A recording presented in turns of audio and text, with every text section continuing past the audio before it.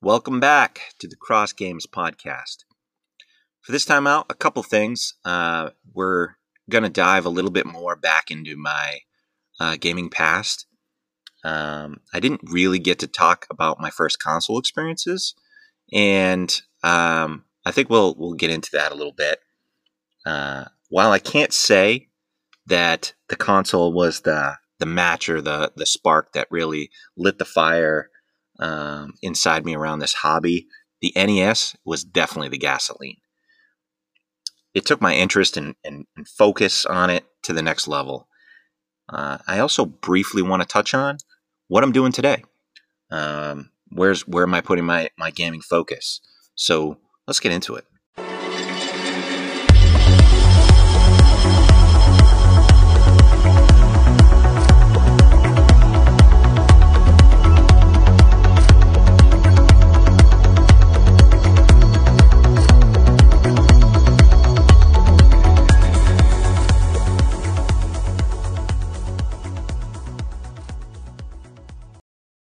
The NES for me was a long, hard goal to get to. Many of my friends and classmates had them, and there was nothing I wanted more at 8 years old than to get my very own. I think some of my first time spent with the console was with family friends of my parents. These family friends had two little boys. They were around the same age that I was. And they had an NES. And I can't imagine anybody's not familiar with the abbreviation, but that's Nintendo Entertainment System, first Nintendo. While our parents visited weekend after weekend, that was often where our time was spent as little kids, playing, initially Super Mario Brothers, which certainly evolved into many other games. These particular friends of our family, we actually spent many weekends, and it spanned over years, over the time that we had visited them. And that was actually where a lot of my gaming breadth of experience came from in those early days. And so I'll touch more on that in a little bit. When I finally got my wish of getting my very own NES, after I'm not sure how much begging and pleading, I know it was a lot, I think that first day that I got it, I definitely played until blisters formed on my thumbs. There was definite pain there, as I remember it. I only had the game that came with the system. It was Super Mario and Duck Hunt. It was that, the two games in one cartridge that came with a lot of the system packs that you would get. It had the zapper and all of that. But really, I mean, it was all I needed at the time. And more games were going to follow, but they would come in a birthday Christmas cycle, one here, one there. So in that way, I definitely had that concentrate on one thing at a time headspace, because one thing was all there was. And one of the things that happened, and I think it was just a matter of timing of when I got the system, and I think this happened around games as well, but I was entitled with the purchase of that system to a free Nintendo fan club news magazine. And this was a small 20 or so page piece on upcoming games, and was really the precursor to the Nintendo Power magazine. So from issue 1, I started getting that right after the fan club magazine ran out.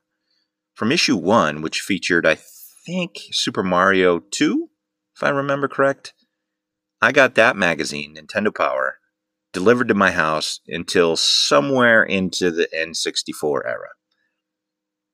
I consumed and reconsumed and flipped through that magazine ad nauseum. It was my absolute favorite thing to read. And it was so exciting when it would come in the mail.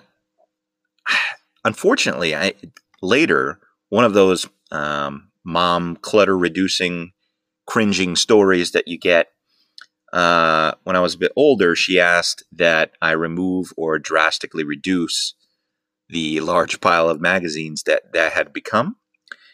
And many of them, I mean, we're talking issues 1, 2, 3, categorically a complete set through maybe 70 issues. They went to the trash. And I miss those things. They don't make them like that anymore. They don't make them at all. And some of those early ones, they go for a little cash now. So that's a little tough. I do have a few that I kept. There's no seeming order to them. I don't know why I kept what I kept, but all I have of the 60 or 70 of the collection is probably like 5 left. So that's kind of painful. So my second game came maybe a few months after the system that I got, and I knew nothing about it. I went on really box art and advertisement alone. And that's really a lot of the way that people chose their games if they didn't have a magazine to guide them in terms of what the game was about. It's a little game called Metroid.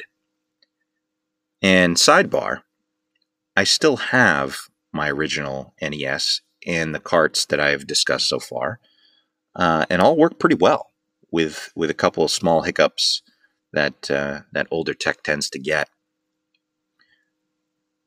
So, thinking about Metroid was a perfect companion to someone with only Mario to keep them company.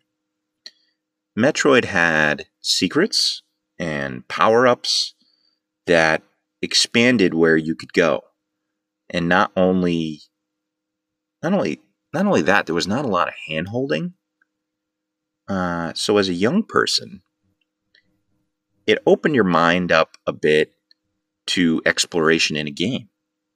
One of the first power-ups you get, as I remember right, is the ability to shrink into a round ball. And this gives you the answer to a couple of areas that you couldn't understand how to reach them initially. It was too small. It's like, all right, how do I get through this? There must be an answer. And then you get this power, and then it's obvious that's what you need to use to progress. And the game had a great way of doing that with everything that you got an upgrade with. So, with the addition of missiles and bombs, which were not only ways to combat your foes, but gave you the abilities that would unlock doors that you couldn't get past before, get you access to areas beneath you that weren't possible to access. So each time you powered up something on your suit, it meant, okay, I need to go back around and check places I've been to see what new access has opened up. And it made the game seem really expansive and imaginative. It wasn't a particularly forgiving game either. You also have to take into account there's no internet. There's no game facts. No Brady games or double jump books or Prima strategy guide. You figure this out on your own. And you check every nook and cranny on your own, or you don't move forward. Unless Nintendo Power did a full spread of maps that you got your hands on, or a buddy had the game and had it all figured out, it's your responsibility to progress. And that's not an experience people have much today unless they forced it upon themselves. So without physically blocking all of those easy ways out, it was daunting at time. And when you got stuck, you got stuck. It was it. I think there was a weird line, a phone line you could call at Nintendo where you could talk to experts or whatever, and figure your way through the secret. Not really a secret, but where you were stuck. And I don't know how it was 30 cents a minute or some stupid thing, but that was it. I mean, you figure your way out or you're stuck there. So those were your choices. And over the next year, I probably only added 2 more games. I added, I think it was Spy Hunter and Jaws, which are, I guess now as I think about it, 2 really somewhat random choices. But Jaws I had read about, and it seemed like it had more to it than not, and I actually somewhat enjoyed the game. I think a lot of people kind of hate on it, but I think it was just because I had looked at things in the magazine. I had decided that it might be kind of neat, and I made the choice. And as I said before, this was my one choice for however long it was going to be. So it was a lot easier to look beyond like little flaws and little janky little things and just say, you know what, this is a pretty good game. I'm gonna get what I can out of this game. So, I ended up having some enjoyment with it. I believe I did get stuck in that game. There was something I couldn't understand how to hit Jaws with the harpoon or something like that. Or there was something on your boat that I just couldn't figure out how to do it. And the little instruction manual didn't tell you. So, those were my 4 games, for probably a span of a year and a half. That's all I had. And while those games were my staples at home, I remind you of the family friends of ours that came over, or we went to their house pretty much every weekend. The 2 boys, good friends at this stage, had somehow, and I think partially because their dad liked to play, had somehow started to acquire 1 to 2 new games every week. And they would bring those in a random selection of other titles over if they were coming to our house, and we would play nonstop. I think they had upwards of 150 or maybe more carts, by the time they had moved on to the next system. So they would bring 20 or so over to play on a Saturday night, and then leave 5 or 6 of them for me to play over the course of the week. And, as a little group, the 3 of us, we would do a ton of other things as well. I mean, we played a lot outside. I don't want to make it seem like all we did was game, but, and then the 3 of us got huge into baseball cards for a time. And I will say that was actually a close second to video games, and hours spent in a hobby like baseball cards was real close second for me. I loved them, spent so much time with them, spent a lot of time thinking about them, organizing them, doing all that. So I really have cherished memories of those times, for sure. And it allowed me this vast exposure to, as I said, upwards of 150 different games, which in an era of the only way to play them is to purchase them at $60 to $80 a piece, or to rent them.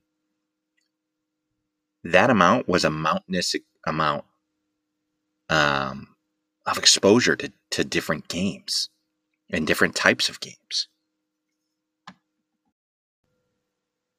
So what games do I have sitting still in my old NES collection? I did certainly acquire more games over time than those four I talked about, and some of those were symptoms of having that great amount of experience with different games, and others just kind of popped up over time with trades with friends and just certain things kind of falling into my hands.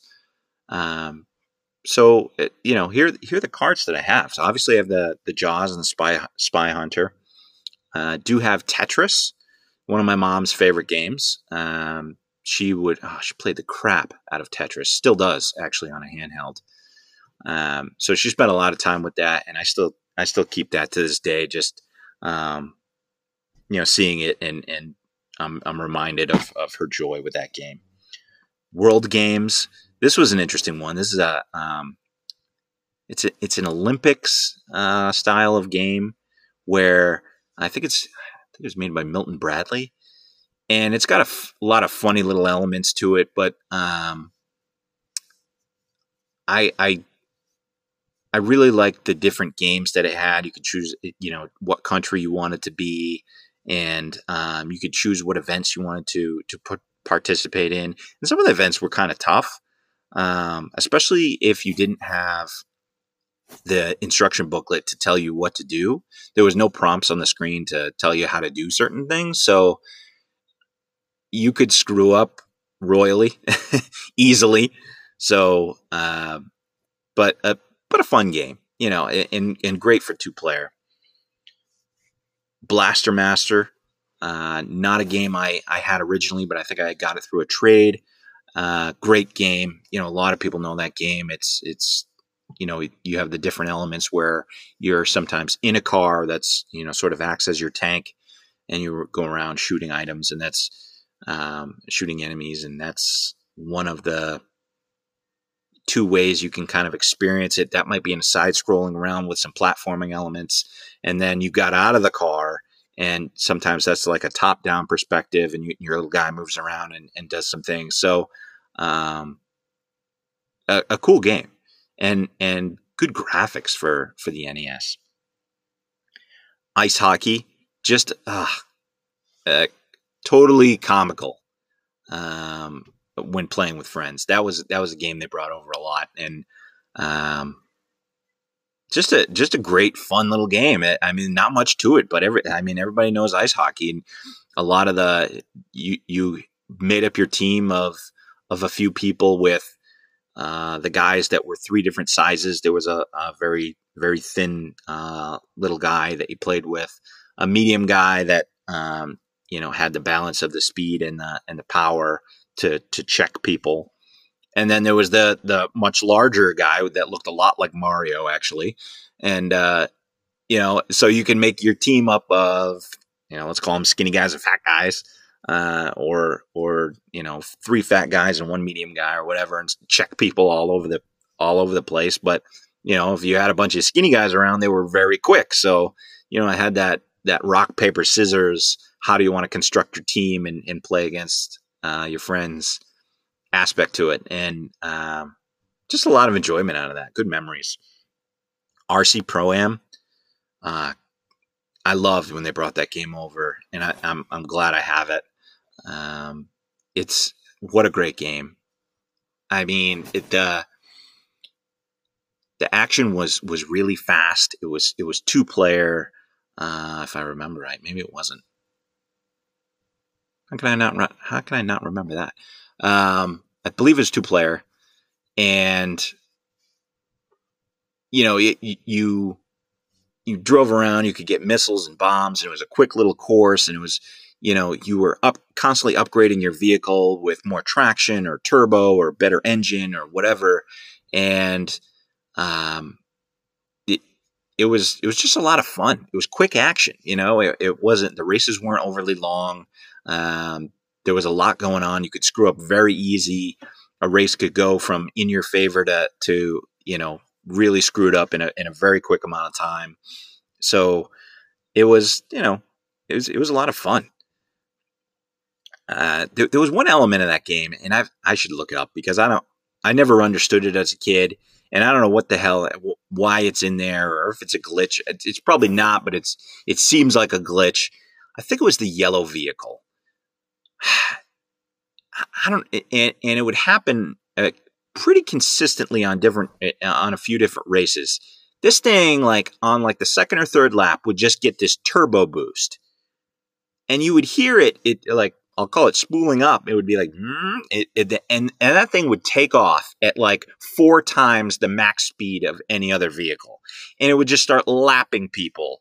And it was the most frustrating thing because there's no counter agent to it. I mean, there was missiles and bombs, and there was a couple times I was able to pinpoint it and just wipe that thing out with missiles until I passed it.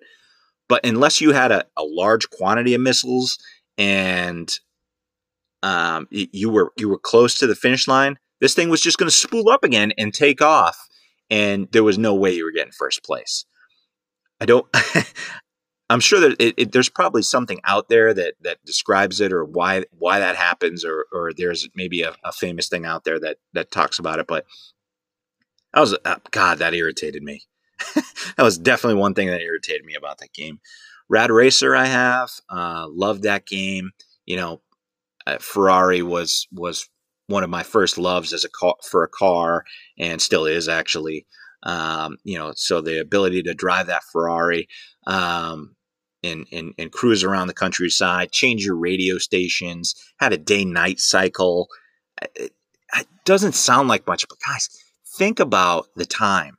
I mean, besides the NES, there wasn't a lot of things out there to have these different elements of games. These days, things come out on different platforms. PC, new indie games are coming out 5 games are coming out a day, and everybody's doing a little something different. So there's very rarely something you see that you haven't seen before somewhere. And if you haven't seen it, it's just because you missed it and it's been out there. Like, things have been done. Day-night cycles, they weren't often done at that time.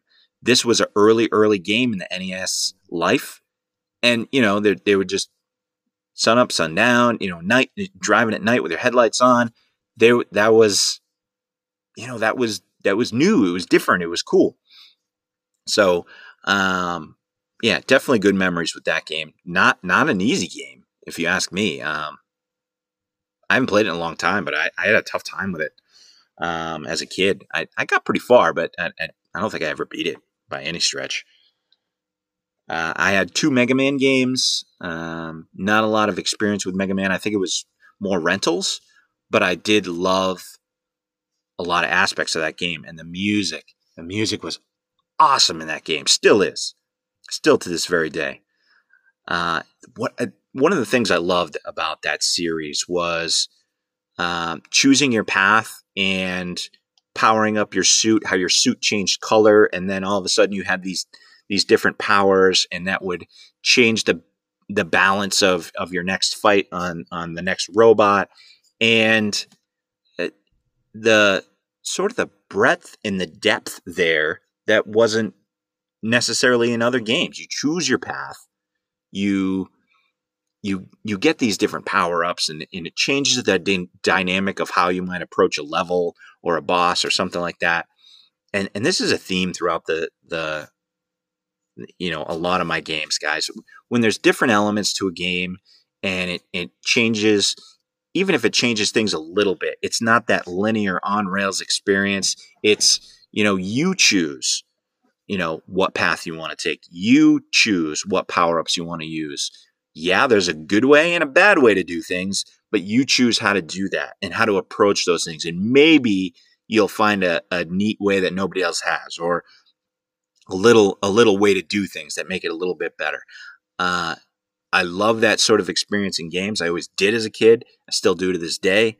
And that's probably why I choose some of the games that I do, is through that freedom of choice. And I think we'll go into the topic. It's there's such thing as too much choice, in my opinion. But having some choice is really was really great for that time of gaming. I have Top Gun, extraordinarily frustrating game, at least it was for me. But I enjoyed it over time. I have Dragon Spirit. I enjoyed that game quite a bit. Let's see here. I have Final Fantasy 1 and Dragon Warrior. We will do a lot of talking about RPGs, and I'll bring those up then. But these were fascinating types of games for me. Love them. Still love them. Heavy Barrel. This was a great game. I mean, for couch co-op, 2-player, this was where it's at. This was a lot of fun. It was that partnership aspect of, oh, I got a key. All right, well, you unlock this thing. Oh, do you need this gun, or do you have? Oh, no, I still have some left. You get it. Oh man, I died. I'm out of guys. Can I get a guy from you? So you shared. You shared the 1-ups, I believe. It's that partnership, that going at it together and achieving the goal together, and how to, oh, you go in and do this, and I'll stay over here, or whatever. That the early experiences of that couch co-op, Heavy Barrel was a lot of fun. There was a lot of games that did it well. This is definitely one of them, in my opinion. Base Wars. This is not a game I hear a lot of people talk about. I love this game. It was made by Ultra, which is who did the Ninja Turtle games. And this game, again, the little niceties, the little things that make it, you can make the experience your own. So this game, it's set in the future, futuristic baseball done by robots. And you have different types of robots. The robots carry different types of weapons. They have different abilities that make them catch the ball easier, hit the ball harder, or pitch more. And you had the ability to customize your robots and name them and do all kinds of little stuff. So you could create your own team. And that wasn't being done a lot. That there wasn't a lot of games doing that at that time. So it was new, it was fresh, it was cool. This game, it changed the dynamic of baseball in terms of the rules. So if let's say you were trying to steal a base and someone was throwing you out, you get to the base and then a fight starts that you can, it turns into a fighting game. The person that has the ball has the advantage, but you can fight your way and try and beat them using whatever weapons you had, to say that, no, I'm not out, I'm taking this base. So, there was that element of unknown of, I'm going to throw them out, but now I got to get through this fight as well. So there was a lot to it, and it was comical. There was a lot of funny things that happened in that game. But the ability to set your own team, to name it all of your friends and all that sort of thing, that freedom of customization and choice. I loved it. Still love it. It's a great game. North and South, game about another game that I don't hear a lot about, but that I first played with the boys that would come over. Civil War game, not a subject you want to, make light of, but they did it in a way that was comical, but also that there was some different ways to go about achieving your goal. So you obviously needed the biggest army, and the best army to win. And there was different ways to do that. You could combine armies. You could shut off their access to railroads by robbing trains, and that was one aspect of the game. You could shut down all their forts by invading their forts, and that was another aspect of the game. And for everything that you did, whether it's trying to rob the train, trying to steal the base, whatever, the other player was trying to prevent you from doing that. So they had their defensive ways to combat what you were doing, and vice versa. And when armies would battle on the battlefield and terrain changed, which was something else you didn't see much in Nintendo for this type of thing, the terrain changed, and the terrain could determine, who had favor in battle. And it was my first experience. This battle was my first experience in real-time strategy elements.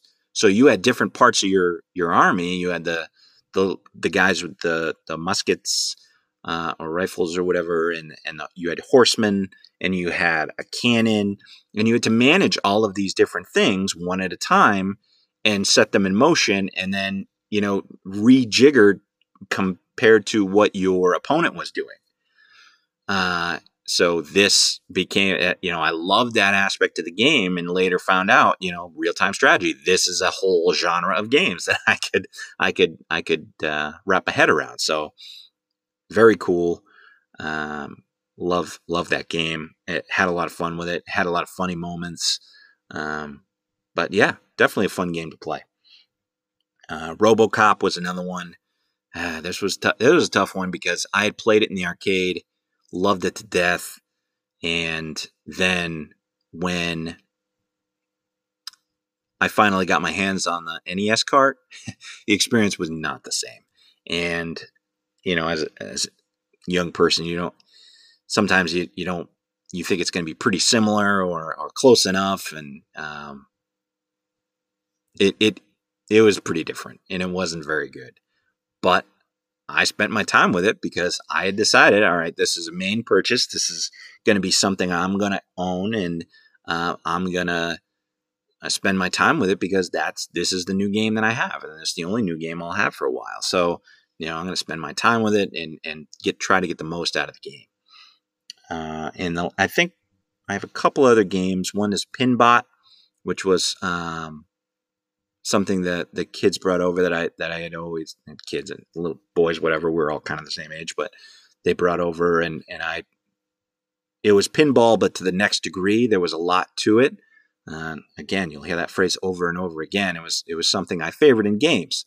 It was, if there was things outside of the game, normal game element that you could tweak or change, and that would change your experience, or you could do a little different each time, that was something I was leaned into.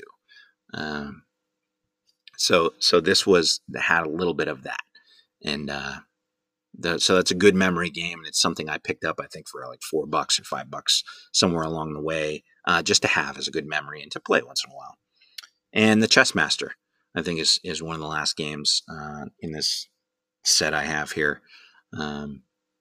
And, like chess as a kid, started to understand the game a little bit. Never understood strategy elements, but I understand what all the pieces did. So I would try to figure out different ways to get through the game. I didn't spend a lot of time strategizing just because I was an impatient little kid, but I enjoyed the process, and it was nice to be able to play it and not need somebody's attention, a friend or a parent, to go and play with me. So that was a good game. Now I have other ways of playing NES games, and I have other NES games at my fingertips. But these are the purest actual physical carts that go in the actual physical Nintendo ones that I have. And we might get into some others that I've played and do have access to, but no need to get more into that. Something I want to touch on this time is to really jump forward in time to present day. What am I playing now? I will say this now and repeat it from time to time for any who find it important. I am mindful of people who don't wish to get spoilers in a game. I get it. As someone who doesn't play the latest game until I'm good and ready, which could be any number of months or years down the line, it can't, sometimes it's not easy to avoid them, and sometimes it's irritated when you bump into them. I will tell you that this is not a spoiler-free area. Any game I talk about, while in most cases would have been out for a long, long time and everybody would have played by now, I'm going to discuss them in a dynamic manner without care to spoilers. Just so I'm not tripping over myself trying to find ways to, placate the masses with ambiguous descriptors as to not spoil something. So I will, in this episode and in future ones, find as many ways as I find sensible to indicate the games that I will talk about. So if you're sensitive to a spoiler, that you can avoid them at your convenience. And that will probably be in the form of some tweets or other social posts marking the episode is up. And if you hear the name of game that you don't wish to hear about, I think it'll be easy enough to skip ahead or do whatever makes you feel best about it. So I did want to get that out there. Right now, I have a couple of things going slowly. One being my first playthrough of Tales of Grace's F.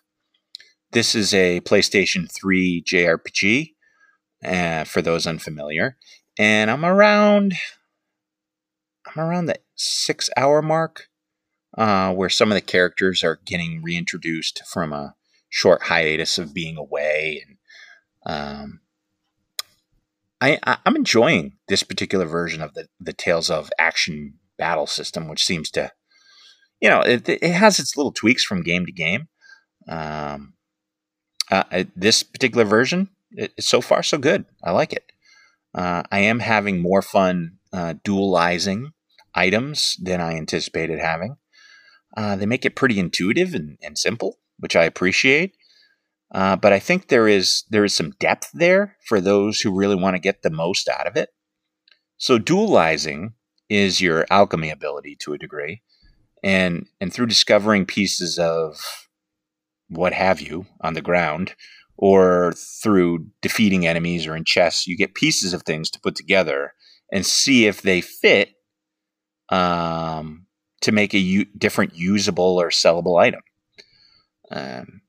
So you choose one thing and then it'll show you the different options of things that you could pair it with, which, like I said, it makes it's kind of a nice quality of life thing that you don't have to try a bunch of stuff that doesn't work. It's like, here's the things that this will work with. So that was kind of nice. I think the game is gorgeous for looks. I recently completed the Seaside Cavern, and just the lighting and water effects and use of color, I thought was really nice so far. The other game I am playing is on my laptop, and it's called King's Bounty. King's Bounty: The Legend. And this may be the time I stick all the way through with it, but or maybe not. What I can tell you is this type of game, this series, and those similar with similarities to it, I want to say games like Heroes of Might and Magic, Age of Wonders, the Disciples series. These kind of games I can come back to and replay as many times with no disappointment. So if I don't get through it, it doesn't bother me. I love them all. I'm addicted to the depth and the length and my feeling of choice and the game's pacing and the look of the games.